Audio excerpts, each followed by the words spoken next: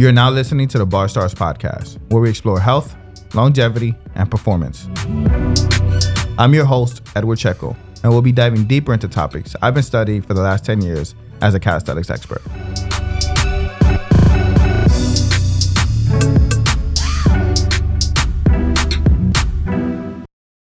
You're so close to your goal that planche, handstand, muscle up is right there. You can feel it. But shit, your wrist hurts. You don't know how it happened or where it came from, but now you have a decision. Do you set yourself back months or do you wrap it up? Of course, any injury you need to price it. Protect, rest, ice, compress, elevate. Then if it's still not better, you should see a professional. But what if it's not a full-blown injury? It's just a slight pain. Not enough for serious concern, but just enough to stop you from training towards your goals. Well, we launched the Bar Stars wrist wraps. We tested samples for over a year before deciding the best one. We want to put out the best quality product. We want to protect your wrists, aid you in your goals. We want to provide the support you need for the leans, the upside down holds, the rotations. But at the same time, it has to be breathable, flexible, and not stiff. If it's not breathable, you sweat. And if it's stiff, it won't let you lean or rotate without, generating more force and making your wrist worse. We can surely say that we came out with the best wrist wraps on the market. All that, and they look sick with the Bar Stars logo. You will definitely have people asking you about them when you rock them. And for a limited time, buy a pair of the wrist wraps and get a free PDF. How to do the infamous planche push-up. A step-by-step tutorial with pictures, links to videos, and a workout schedule laid out to get you the planche push-up. And get it for free with your purchase of our wrist wraps. There's a limited time bonus and we will separate the products soon. So get it while you can. www.barstars.com. Today I have on Rain Bennett. He created the documentary Raise Up, The World Is Our Gym, where it documents the New York-based calisthenics movement and its spread across the world. Featuring people like Giant, The Bartenders, Beast, Hannibal for King, Zeph, the Street Workout Championships, and many more who practice calisthenics across the world, finding out its origins and its evolution and its inspiration. Rain Bennett is a 2-time Emmy-nominated filmmaker, writer, and competitive storyteller, and he hosts a podcast called The Storytelling Lab. We talk about how would he do Raise Up again if he had to redo it today? What was left out of the movie? Will there be a Raise Up Part 2? And his transformation on the keto diet and how he fasts once a week. Alright, enjoy. What's up everyone? It's Ed here from Bar Stars, and today I'm joined by documentary filmmaker Rain Bennett, the creator of Raise Up, The World Is Our Gym, the first calisthenics documentary that captured the movement here from New York City to all over the globe. How you doing, Rain? Yeah, good. How are you, man? I'm good. I'm chilling. So, tell us about the documentary so people that don't know could learn a little bit about it. Well, the documentary basically chronicles what I saw as not the origin of calisthenics, in general, but this specific movement that came out of parks and playgrounds that had style to it, that had finesse, that had rhythm, and just it looked like an art form, right? And the first place that I saw that was in New York. And so when I moved up to New York, this is about 2009 or 10, I learned about the whole community culture that was there, right? There was a lot of different teams, et cetera, et cetera. And then, as you know, it went global, went all over the place. And so, at first, why I was following, the first thing that's interesting about this culture and this community and this lifestyle is visually, right? So as a filmmaker, as a visual storyteller, when I saw the things that these guys and girls were doing on the bar, which are crazy, it was visually stunning, appealing. So that's what caught my eye first. It caught a lot of people's eye. But the difference is, what made me want to tell the story of it was the heart of the culture that I saw. Okay, it was like a social movement. It was getting people off the streets, out of gangs, off of drugs. Like everybody, not everybody, but a lot of people were having these. I don't know what you want to call them, success stories, or just turning their lives around through body weight exercises. So I was already an athlete and into sports and into fitness, but seeing that it was changing lives, that's what made me want to tell the story of it. And so I picked up trying to tell the story around 2010, 11, 12. I traveled all over the world for it. And we finished filming around 2015. The movie came out in 2017. So it's been out for 3 years now, which is crazy. And it's available on Red Bull TV and also Amazon and VHX and a couple other places where you can stream that. The main question: why is it not on Netflix? Why is it not on Netflix? So, well, there's a couple different reasons, right? First of all, I just want to address, like, as a filmmaker, as an audience member, people tend to think that Netflix is like the end all be all, right? And it's not. It depends on the film. Right now, we're lucky. We're in this fortunate time, especially for documentary filmmakers. There's a lot of different channels that things can go on, which is great. That, you know, a lot of your listeners and you yourself may have watched a lot of cool documentaries out there. Netflix does have a lot of, but there was a couple reasons that we didn't try to go to Netflix. One, I mean, it's at that time, you know, you could pay a little bit of money and get on Netflix, but if you had an unknown topic and were pretty much an unknown filmmaker, you're not going to get a deal with Netflix. You're not going to get paid. You're not going to get a deal to put it on there. You're going to pay to get it on there. And since it's a subscription model, you don't get any of the revenue for that, right? And then at that time, I also think that Netflix wasn't in all countries. I think that was a part that played in it as well. So for me, my goal was to get as many eyes on it as possible. Netflix would have been great, but we found a great home in Red Bull TV, which was perfect for this. This is a very like niche film, right? It's about a niche subculture that not a lot of people know about. Okay. So it just wasn't a fit for us. But Red Bull TV, which is about action sports, and at the time was actually licensing a lot of hip hop documentaries, it kind of was like the perfect marriage for them. And then we wanted to have some options too for people that wanted to own the film. So then we put it on VHX and Amazon and iTunes at the time too. But yeah, a lot of people that aren't familiar with the filmmaking business think that like it's Netflix or nothing. And now I didn't even know Red Bull had a streaming channel before this, right? And there's a lot. There's obviously the big ones like Hulu and Amazon, Netflix, but there's a lot of little ones too that can be a good place for your content. Why do you feel like it was you that had to do the documentary? Well, it wasn't me that had to do it. Why I thought was one of the people who could do it. Why I felt compelled to make this movie was because I fell in love with the culture myself. I became a part of the culture myself. I trained this way. I became friends with the people in the culture. At the time, I'm not sure what year we met, Ed, but when I moved up to New York, 2010 and 11, and the concept of this film we had already kind of, initiated that, like the seed of it. So I was like doing research and reaching out to people and getting to know people. And at that time, and even still now, there were a ton of different attempts to do something with this show, make it a reality show, make it a movie, et cetera, et cetera. And all of them failed pretty much as far as I'm concerned, or as far as I know, because I haven't seen anything out there. And the reason I always thought that was because the people, and I met some of those people, were kind of coming from the outside and trying to go into this culture. And I think what allowed me to have some success in being able to tell this story was getting on the inside first, getting to know people, being able to train with people and break bread with them. That's what allowed me to establish relationships. And the film was completely like there would be no film without the relationships that I established, like no question. How did you earn your trust among calisthenics athletes? I think by just having my heart in the right place and trying to be as authentic as possible and actually caring about the sport and the culture. I spent time with them. Sometimes it just takes time. I worked out with them. That was the main thing for something like this. Is like if you go in there and get sets with them, even if you're not competing, because when I started following people, I'm following people competing in championships and like the best of the best, right? So I wasn't on their level, but I could hold my own, and I can definitely work out because I enjoy it. So even if I'm not doing crazy flips and tricks and stuff like that, like I can still put in numbers because I got a lot of heart. And so I think a lot of that helped when I had already started filming, but I remember whenever I would do a few things that I could do, people being like, oh shit, like they didn't know that I was kind of a part of it too. And so when that moment happens, you open a door there, right? And so then it just becomes Like I said, it's all comes back to relationships. And once you build that relationship with somebody, then you can ask them questions about their lives and why they're dedicating themselves to this and what this really means to them, but you have to build that rapport first. And that's part of someone's job as an interviewer.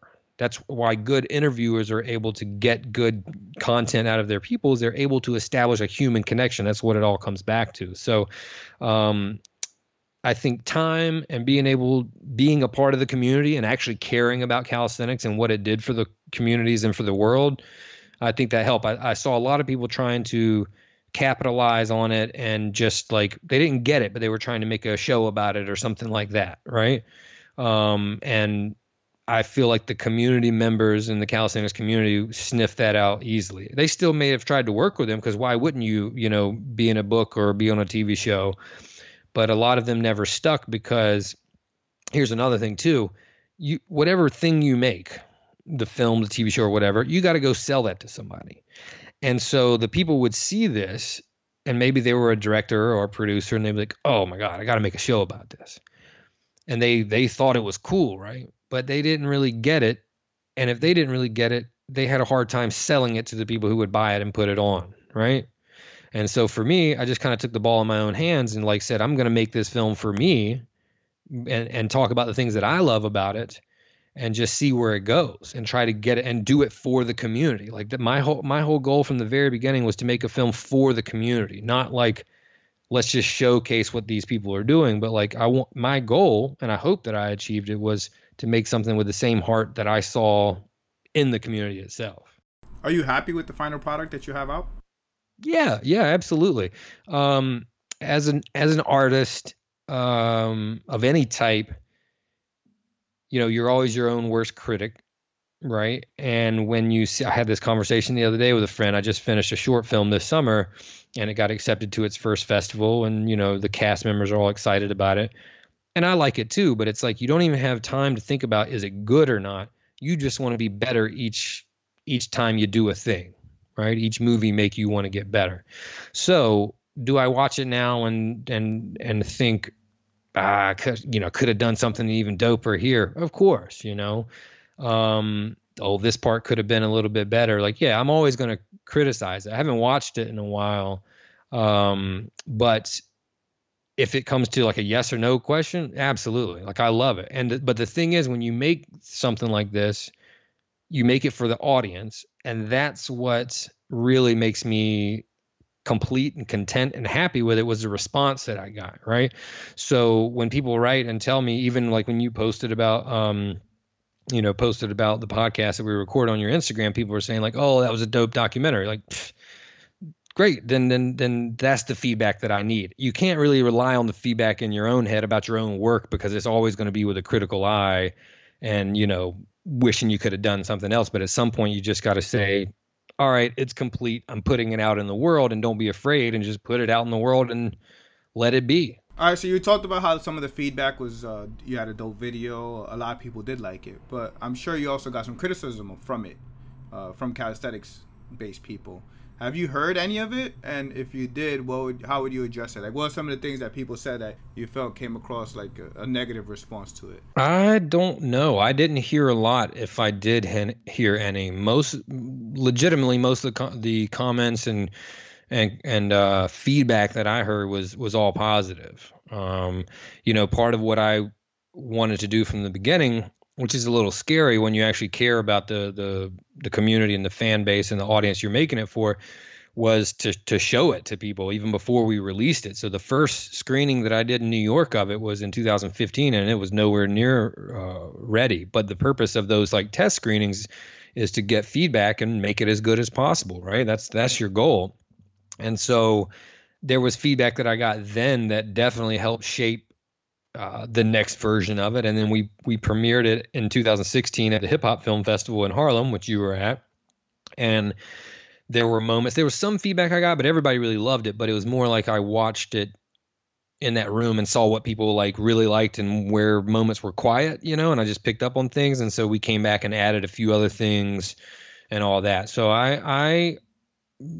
yeah, most of the time, I mean, like I said, I released it 3 years ago, so I don't recall any specific, criticisms or whatever, but that type of thing. You just, again, like when you're an artist putting something out, at some point, like I said earlier, like you just got to be bold enough and just say, okay, it's done, and put it out. And then you have to just like deal with any of that. And nobody's going to like everything.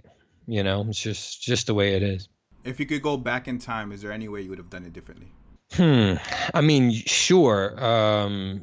Just in terms of planning, like I kind of winged it and built the plane as I flew it type of thing with this movie. So a lot of what made it really hard to get to the finish line was just organization and like direction and planning. So again, it was just me for the longest time, for years, working on this. And so during those years, and I'm the one filming, I'm the one flying all over, I'm the one trying to edit, like, just the organization of the production was sloppy. And so that's something that would have made my job a lot easier. And just thinking about where I wanted to go with it earlier in the process. I was just, the first couple of years was just capturing content. And I like to build things that way, build documentaries that way, but it's difficult. I wish I'd had a little more planning. But in terms of any other approach, no, I don't think so.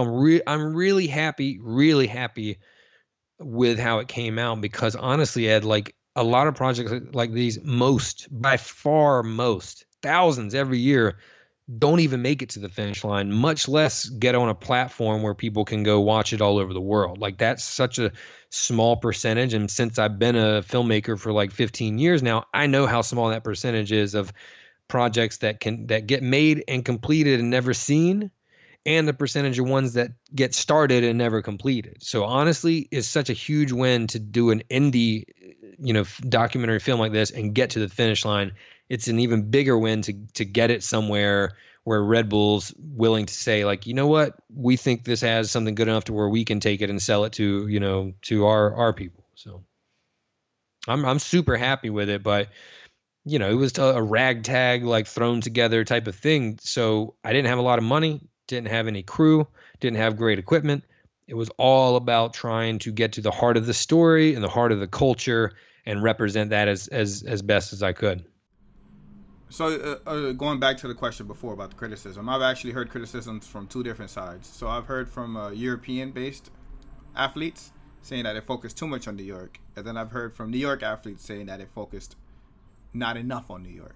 Yeah, so the funny thing, I mean, this is a divide that even making the movie was very clear, right? The Europe and the New York side. And at the time, now America, or the US will say, has a lot of different groups, but at the time New York was representative of like America, of US, right?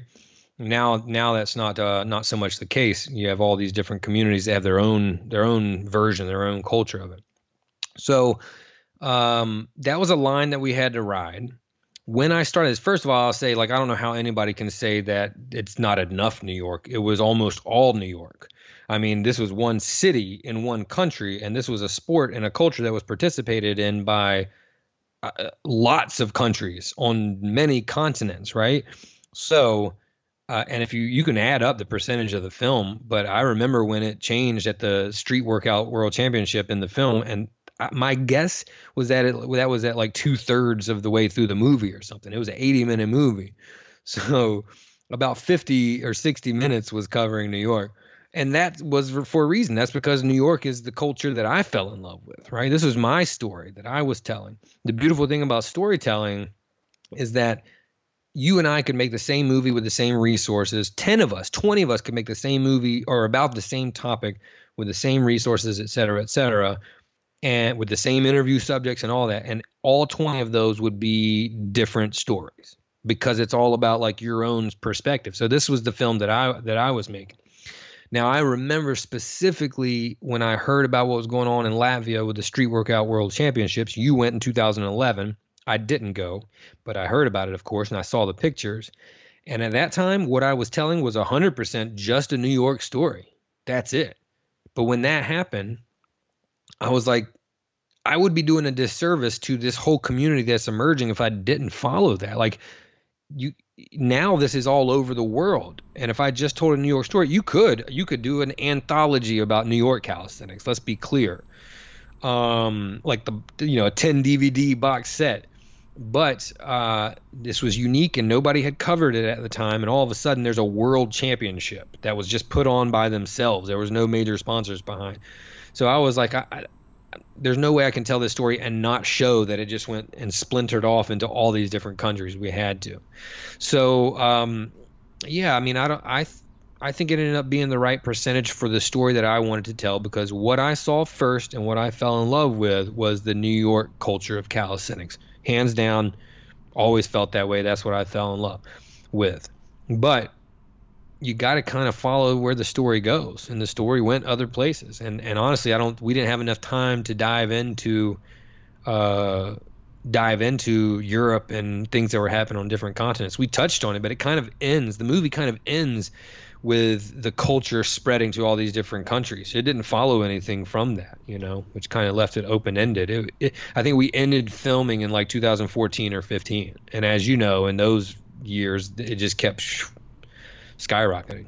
What ended up on the cutting room floor that you would add, or you felt like it was a strong consideration of before cutting it? Man, I mean, a lot of stuff. I have so many interviews. There's a lot of interviews that I shot that aren't even in the movie at all, or maybe just one line, So I've got a lot of content that I've been contemplating what to do with. We get the license back for the film in 2021. So if anybody wants to watch it, it's still free on Red Bull TV. It's a streaming channel, or they can go to the website.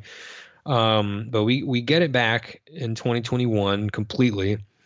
And I've been thinking, like, is there, room for another story? What should we release some of the interviews? Because we got tons of content. I mean, it's not even comparable, the stuff that made it in versus the stuff that didn't make it. I mean, 5% made it in the movie, so that means 95% is sitting on the floor somewhere. I mean, that's just a guess, but it's something like that, because I have hour-long interviews that didn't even make the cut. That was really tough. But the thing I've also learned about storytelling is you can't tell 1,000 stories in one story. And the very first version of this film was like 3 hours long. I don't think anybody saw that version, but I'm just saying the first like full cut that I finished was 3 hours long. Nobody's going to want to watch that. And there was a lot of, you remember Michael, the writer from Vanity Fair and Men's Health? Yeah. So this is something I always attribute to him, because he during that time was watching and giving me feedback on those early cuts that were just terrible. And he said this great line that I still remember, about there being too much inside baseball going on. And what that means is, for those who aren't familiar with that expression, is like nuanced, content or information that only the people that are very closely tied to the community would understand. And so what that means is like little bickering or little fighting, or characters that you see once but you can't place who they are. Like you and I would know, because we're calisthenics nerds. We know who that is, and we can see him once and know how he's related to this character and this character and this character. But for the first time average viewer, they wouldn't, and so you would lose them. And when you lose them, you bore them, and then your movie sucks. So even the stuff that I thought at one point was worth making the film had to get cut, because if the first cut was 3 hours, that's 180 minutes, and we chopped it down to the final product, which was 80 minutes. So 100 minutes from the first version was cut. So a lot. That's the only way I can answer that question. But I do have a lot of dope interviews in the can. Can you pick one? I would like to hear one that I didn't get to see and Raise Up. One scene or interview or moment that you feel like, damn, this was tough not putting it into the movie. Honestly, don't know. At one point, this isn't the direct answer to your question, but I'm just remembering some stuff we cut. At one point, we got into the different like Russian federations, like the Morris versus Dennis Minin type of thing that was brewing, and that was just too far out. It didn't have anything to do with our core story. See, the core story was the New York story. So even the people that we followed after that were kind of from that original story and branched off like a tree, But there's nothing. I'm sorry. I know you want a sexier answer than that. But there's not one moment that I'm just like, oh, I hated cutting that I can recall right now. If you'd asked me this question in 2016, I may have a different answer. Um, but yeah, there's not one in particular that I can think of. There's a lot of different interviews that I would have liked to have gotten out there. That's the thing that bums me out, is that there's all these great interviews that great things were said during that nobody got the chance to see. And like, though, it's not like somebody's interviewing them the next week or next month. That was their interview. Do you think it's important for younger Cast X athletes now to know the history, whether through your DVD or just in general? Yeah, absolutely. I mean, do they have to be an expert? No, but yeah, you should know where it comes from. I think that some of the OGs probably hold on to that belief a little too much, like it's required reading, and they're offended that they don't. You know what I'm saying? Like, that's not like, let's just look at any other culture. But it'd be like being a football player and not knowing who, Joe Namath was, or Lawrence Taylor. You know what I'm saying? Like, come on, like, you should at least know something about him. You don't have to know the tight end from the 72 Miami Dolphins, but like, you should know the basics. And for me, why I think that's important specifically is not just because we say so, but to understand what's at the heart of this movement and where it started from, and what it really is and what it was, right? Because what made this different and unique was the way it started, right? Was the way it started. Where it's at now as a sport, to be honest with you, I haven't followed it very closely. I'm still friends with a lot of the people that are in the sport, but a lot of them are phasing out. Many of them have phased out, and so the newer community, I don't even know. I don't even know them. And I'm not sure where the sport stands now. I haven't talked to Morris in a while, so I'm not sure like where they're still chugging along. But I'm not sure like if there's any new developments. But at one point, as far as I can see it was like climbing and climbing and climbing, and then it seems to have plateaued a little bit. Again, I haven't been in touch with the community in years at this point, but if it did, I would probably argue because it still hasn't like found its true identity. Like, what is this thing? And that's why nobody, going back to people trying to make TV shows about it, nobody could really sell it because nobody knew what it was. Like, if you don't know what something is, you can't sell it. Very simple. Clarity is everything. Like, what am I watching here? And nobody could explain it. And even now, it's not easy to explain. So how can it be its own thing? And so I feel like what it was initially was its own thing, and it was very clear what we were seeing in the parks of New York when we were just getting started in like 2009, 8, and 9, right? So yeah, I think the history is important. I mean, if you're in the military, like, you want to know old battles and old wars that were fought. If you're into anything, I think that you should know where it comes from. But I do feel like, you don't need to be able to be an expert. There are historians for that. There are people like me, like, I know the history and I documented the history. I know, a decent amount of the history, not as much as some people, but more than a lot. And so I documented it. So it's important for me to get all those stories from Beast and Giant, and people that were doing this a long time ago, because I'm telling a story about it. But if I'm just out here doing pull-ups in my neighborhood park, I don't need to know that. What was your approach to? There's times in the movie or in the history in general where there's conflicting stories, right? Someone says, "Hey, I did this, I did that." Yeah. Do you feel like you're forced to pick? Or no. No. So as a documentary filmmaker, what you want to do, like a journalist, you want to be as objective as possible, right? You're never going to be all the way objective. Just like we said, I was telling this story from my unique perspective, and that's why it's very heavily, New York based, because that was the story as I saw it.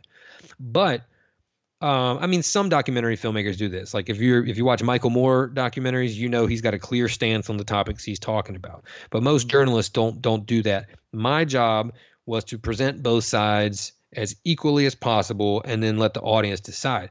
Because, and why I would do that as an artist anyway, even if I wasn't approaching it from a journalistic perspective or standpoint, why I would do that as a person, as an artist, is because I know in my experience, the truth always lies somewhere there in the middle, right?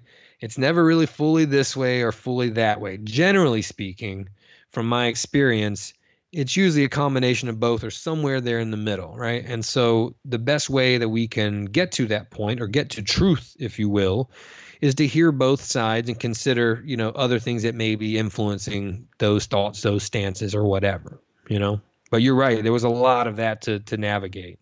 What are the chances of a Raise Up Part 2? I've thought about that for a long time. I've had different thoughts of what that might look like, what stories it might follow. I think there's a decent chance. Like I said, it's been a while since I've been in touch with the community, and I do miss it a little bit.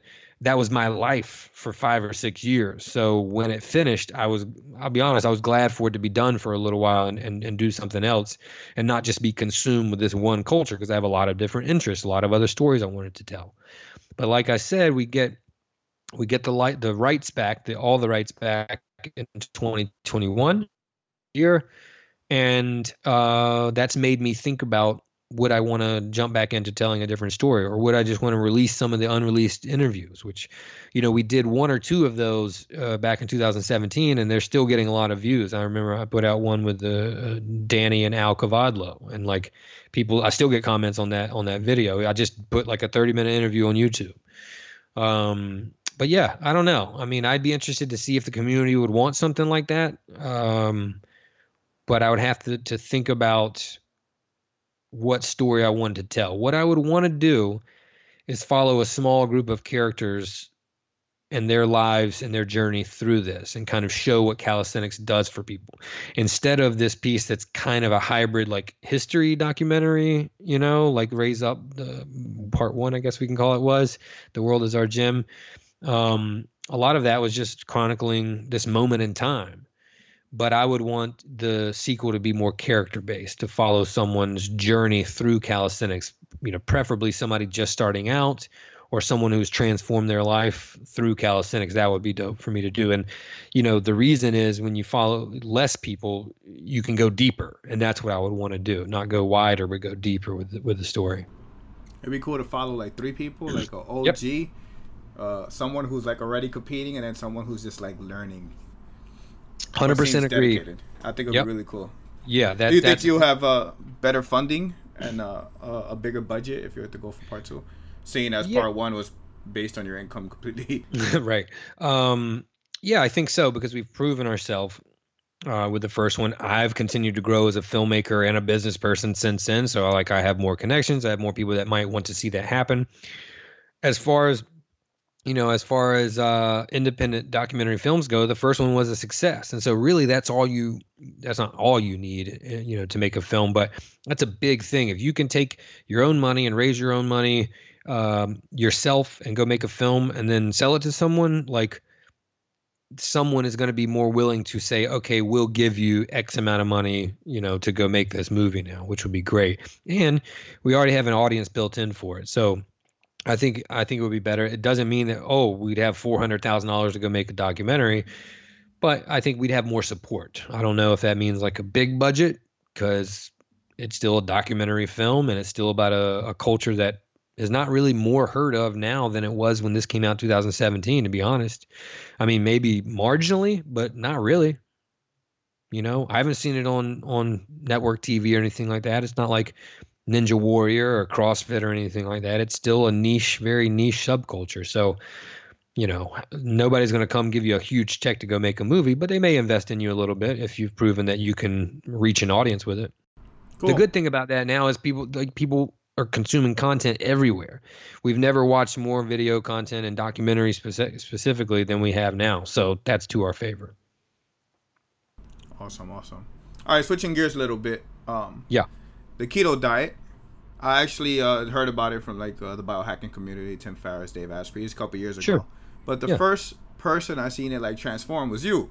I think I was in Miami, and I remember you in New York. I was somewhere not in New York, and you're in New York, and you're in Randall's Island. Was it Randall's? It was Queens, on the pull-up bar, and I was like, holy shit, Rain Bennett has a 6-pack.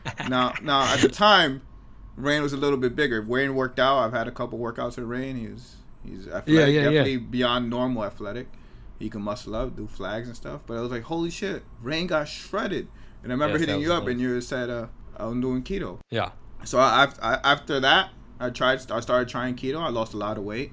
I got my blood test, my cholesterol a little bit off. So I stopped doing it. Yeah. I didn't crash how a lot of people take upon diets. I made a conscious decision, like, okay, I'm done with keto. What was your experience with keto? What made you start it? How did you Yeah. feel? And how much weight did you lose? So I found out about it initially from the same kind of community that you did, from like the biohacking community or like the MMA community, listening to podcasts, Tim Ferriss, Joe Rogan, The Fighter and the Kid. Like I had just been hearing people talk about it. And so, at the time I still train people on the side. I've always trained people, which is how I found out about calisthenics. Is I was watching YouTube videos in 2007. I was teaching, group exercise classes at a gym, on just a couple hours a week.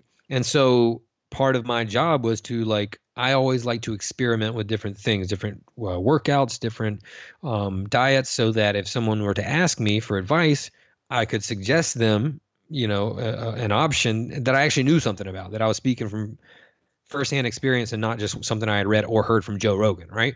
So I had heard about it. I was like, oh, I wanted to try it out. I also at that time got involved with a exogenous ketone company, which exogenous just means outside of the body, because just a few years ago, they were able to create a supplement that would put you into ketosis from a drink, from a powder, which was never, since 100 years since, we learned about the ketogenic diet, that's not been possible. You had to get there by fasting or eating this really hard to stick with diet, high fat, moderate to low protein and virtually no carbs. It's hard to do that, especially in 2020. So I dove even deeper, learning about exogenous ketones and what ketosis really was, and then I got into nutritional ketosis and measuring my blood and all that, just because I was nerding out on it, right? So there's a couple different things that I realized from my experience. First of all, I just want to say nothing is for everybody, right? I fully believe, and I'm not a doctor, I'm, not even a nutritionist, but I fully believe we all have different body types and metabolize things differently, and what works for one person doesn't work for anybody else, for other people necessarily. I think you got to find what works for you. Keto didn't ultimately end up working for me. One, I'll be straight up with you, it ran through me. Like, high fat diet did not mesh with my digestive system, and it was affecting, I didn't want my days to be like that. I did lose weight. I did see some energy. The exogenous ketones was nice because could you clarify the running through your system? You're just shitting a bunch. shit, yeah, like diarrhea, no, What no were you eating high fat. specifically? Oh, I mean, well, I still eat a lot of avocado, so that wasn't that bad. But like coconut oil, macadamia nuts, high fat, so pork, a lot of pork, cheese. I think I haven't been diagnosed, but I think I'm lactose intolerant. Now I've experimented enough to understand that just cheese just doesn't work well with my body either. I mean, it did when I was growing up, but somewhere along the line, it just started meshing with me. Yeah, Were and you eating a so. lot of vegetables? A decent amount of vegetables, but not to the point that that was happening. It got to the point, Ed, why I know that was the issue is I literally could eat one thing and experience it, and it was always like a fatty thing. So when I started putting potatoes back in my diet, it changed and the stools hardened up. How long were you keto? I did, well, it's hard to say, right? I mean, I did the nutritional thing for like a month or two, and then I did exogenous ketones for a while. I still will take those every now and then, because here's my second point about ketosis. I think the real, and actually you may dig this because I know you're into this too. I think the real kicker and why the ketogenic diet works. First of all, people say they're keto and they don't even really know what that means. They just are eating like an Atkins diet. But the real thing about the ketogenic diet to me was the fasting aspect of it. So what I really saw my best benefits from was a once a week 24-hour fast. That did more for me than ketogenic diet did. Now, the exogenous ketones really helped make that fast super easy. So that was how I ended up using both of them. But I experimented with the keto diet for like a year. Um, and it tracks even now. If I eat something that's too fatty, I get good fats. I eat a ton of avocados, still have nuts, a lot of fish, but cheese and pork. Pork is another fatty meat. Those weren't working with me. And if I get enough fats and not enough carbs, it'll just everything will be soft and just like watery, man. It was just like this. I can't live like this. And so when I figured out that fasting helped me maintain weight, and I use the ketones every now and then as just a supplement, that was the best recipe for me. So, it's kind of like as a analogy or metaphor, people used to ask me, like people I would train would ask me, well, what's the healthiest alcohol? I'm like, well, there's so many different ways we can approach that. For me, the healthiest is beer for me, because I come from a long line of alcoholics. Still, I don't really drink hard liquor like that. Every now and then I will, but I really try to shy away from it because it creates a problem. Like I can drink it like candy and it just goes down too fast. And, it's an addictive thing that my family has, historically been addicted to. That's not healthy for me, right? But if we're talking about like just on a weight perspective, then beer would be the worst. It would be clean spirits, just straight whiskey, straight tequila, straight vodka, no mixers. That's really the worst. And then wine and then beer in terms of like what has the least amount of calories and is the healthiest for you. So my point is it's different for different people. It depends on what your goals are and what lane you're in and how your body is made up and all of that and what you can sustain.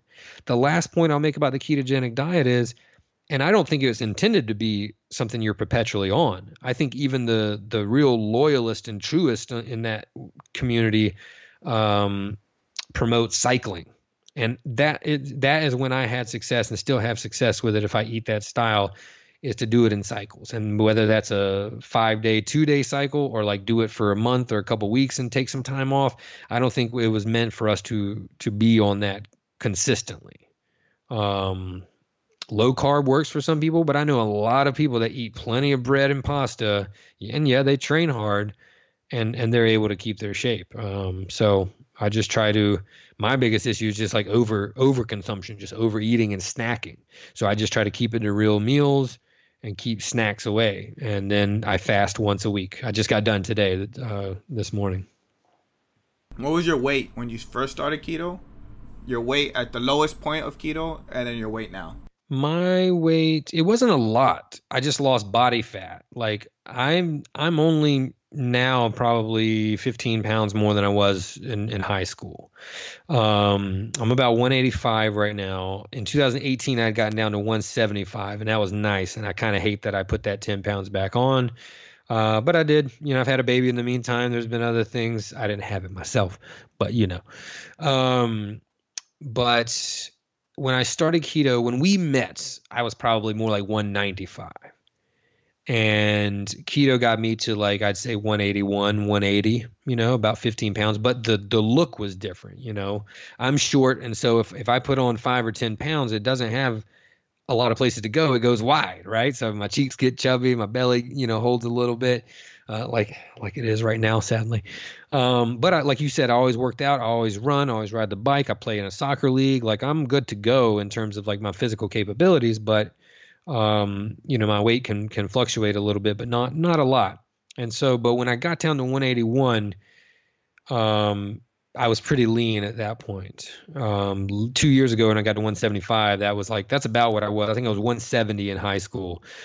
That's the best I looked in a while. And that wasn't with keto. That was with the 1-day fasting every Monday. Like basically Sunday night after I eat, I go 24 to 36 hours once a week. And I was also playing in a soccer league 2 times a week. So, I mean, let's be honest, that's a lot of calories I was burning playing 2 full games of soccer a week. What got you into the fasting 1 day a week? Just experimenting. I experimented, like a lot of people, the first thing that I did was time restricted or intermittent fasting, you'll hear people call it, which a typical window is like you fast for 18 hours and you eat for 6 or or 16 and 8 or something like that. Some people do 12 and 12.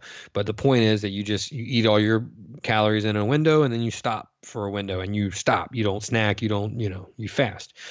And I saw a little bit of success with that.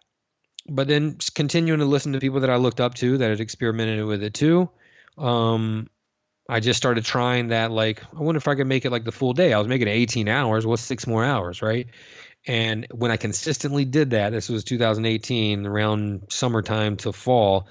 That's when I really started seeing when I got down to 175, which was feeling good. And then, of course, if you're doing calisthenics, any extra weight is not good for you. So you start to lose 5 pounds. That can make a lot of difference in your flags and your levers and your explosive movements.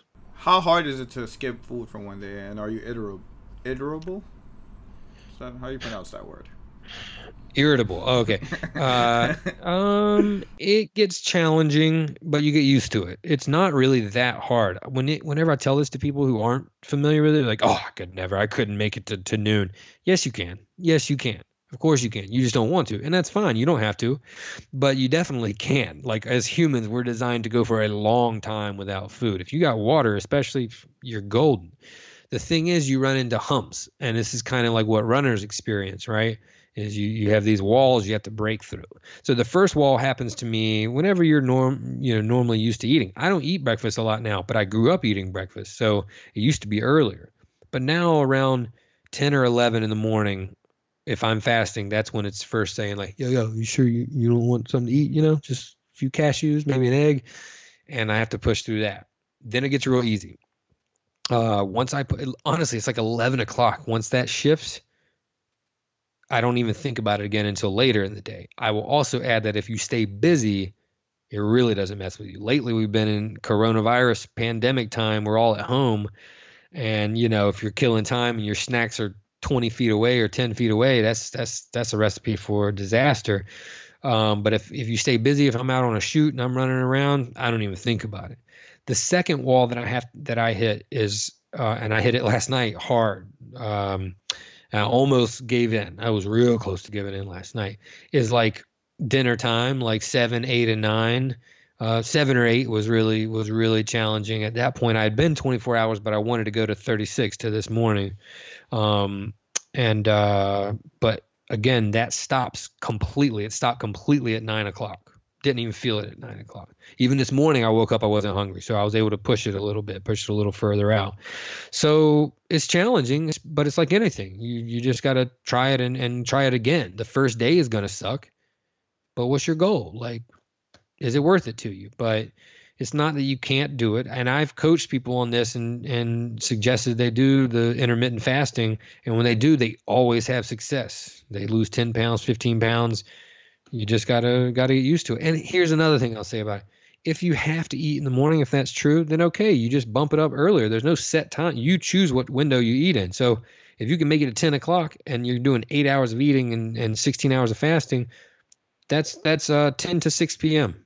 That's pretty manageable. If you can make it at 12, then it goes to 8. If you have to eat at 8 in the morning, cool. But you're going to have to end at 4 or whatever, or 2, whatever it turns out to be. All right. I'm going to end it with some of the classic calisthenics questions I asked the calisthenics people I have on. All right. How should you start calisthenics? Baby steps, man. Start with the basics all day long. A baby can, I got a 2-year-old now, and she could hold her head up, and then she could be on her hands and knees, and then she could crawl, and then she could walk. Now she can run fast, and now she can jump, right? It's a logical progression. So here's the thing. I can actually speak to this because I train. What I'm really good at as a trainer, I'm not training the people who I was filming for Raise Up and taking these elite athletes. I'm training people who haven't ever done a pull-up before. I can take people from 0 to 1 or from 1 to 2 really well. So I work with a lot of women who've been told their whole lives they can't do pull-ups or push-ups or whatever. And it's simply not true. You just have to train it. So the first thing that I always have people do is just start with being able to hold your body weight up. Don't try to do anything complex. If you can't do a push-up, you start with the plank, right? And if and you can do a modified version of that, or once you're able to get the strength up to go down a little bit, you may have to do that on your knees, a modified push-up, right? Give yourself progressions. But you just start with being able to hold your weight. If it's a pull-up, you start with just being able to hang and work on your grip strength and work on, engaging your lats and getting your core engaged and getting your body working, right? If you've never done a pull-up and never even tried any kind of like hanging exercises, hanging on the bar for 10, 15 seconds is hella hard. And it does a lot of work, right? You'll feel your back sore after that. If you do sets of 10 seconds or sets of 15 seconds, that's going to be a good workout. So you just start with being able to hold your body weight up, and then you just push the needle forward a little bit at a time and stay consistent. You try to jump too far ahead, you injure yourself, and then you go backwards in time. Just add on a little bit, use progressions. With pull-ups, we do a lot of negatives, which means you start at the top, you step on a stool or something and get to the top position, and then lower yourself down, and you're able to build up your muscular endurance that way. Or like, Barstars has the bands. Using bands is another way to do that. So just takes time, man. It just takes time, but you just start with the basics and then slowly progress from there. You got to fall in love with the process. But a lot of people get